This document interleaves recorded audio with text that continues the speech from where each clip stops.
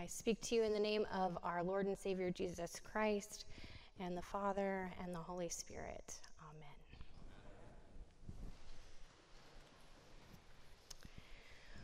What is it that makes you distinctive, or even peculiar?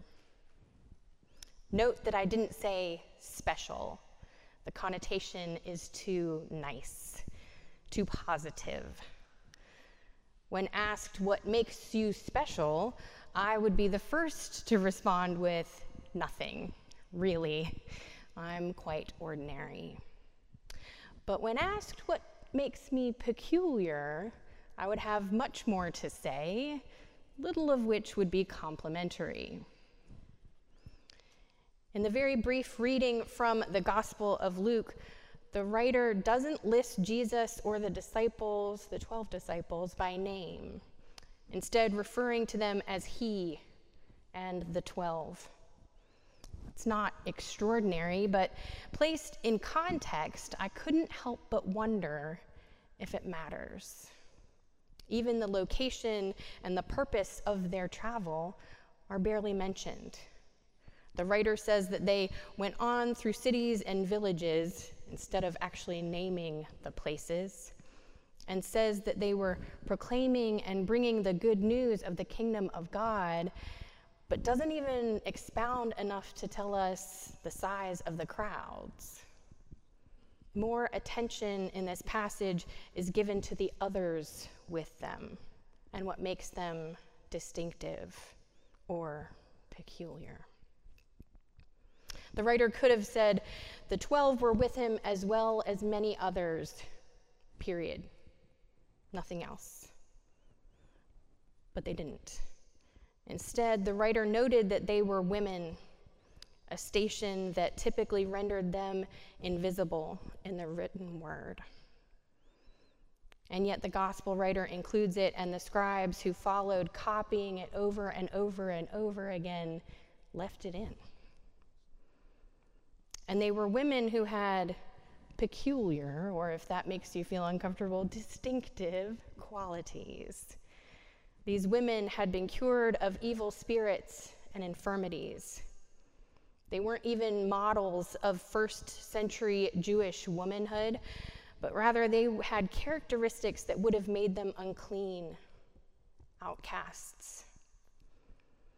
3 specific women are even named. And I don't have to tell you how rare that is. The writer describes Mary, called Magdalene, from whom 7 demons were cast out. It's not something that I would want to be known for, but there it is. The writer then names Joanna, again, one who had been cured in some way, and notes her proximity to power as the wife of Herod's steward. And then Susanna, who presumably was also cured in some way. Finally, the writer notes that there were, quote, many others who provided for them out of their resources. They used what was available to them to support the proclamation of the good news. I wonder if this passage is more than just a transition in the narrative from the woman with the alabaster jar who anointed Jesus' feet with oil into the parables that follow. More than a simple transition, it drives home the fact that what makes us distinctive or peculiar, it matters. It's nothing to be ashamed of, but rather part of the resources that the women and we bring to the table. I have no doubt that these women also provided tangible financial resources to support Jesus' earthly ministry. But the detail about their distinctiveness, their peculiarities, wouldn't be necessary if it was just about the money. The stories of these women, how they were cured, how they were changed, They were and are part of the proclamation of the good news. So what is it, friends, that makes you distinctive, peculiar, perhaps even in the eyes of the world, defective? I'm here to tell you that God will use it. You might even say redeem it, if you but allow God to do so. Believe me, I would prefer to avoid the discomfort of it all, keeping things tidy and hiding my soft underbelly away where others cannot see it, let alone harm it.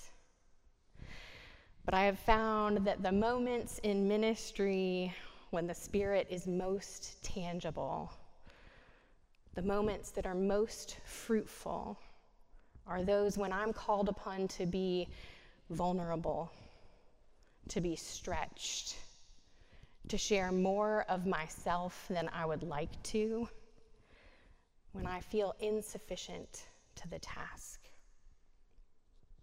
So I wonder, will we allow God to use that which makes us distinctive or peculiar as a witness to the good news of Jesus Christ and how we can be transformed by his grace? May it be so. Amen.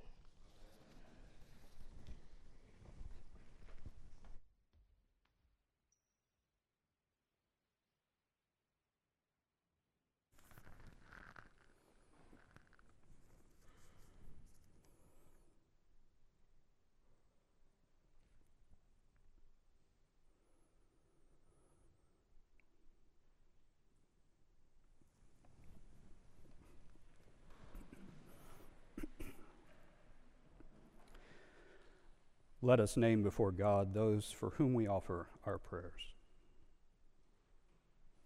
We give thanks for the blessings of this life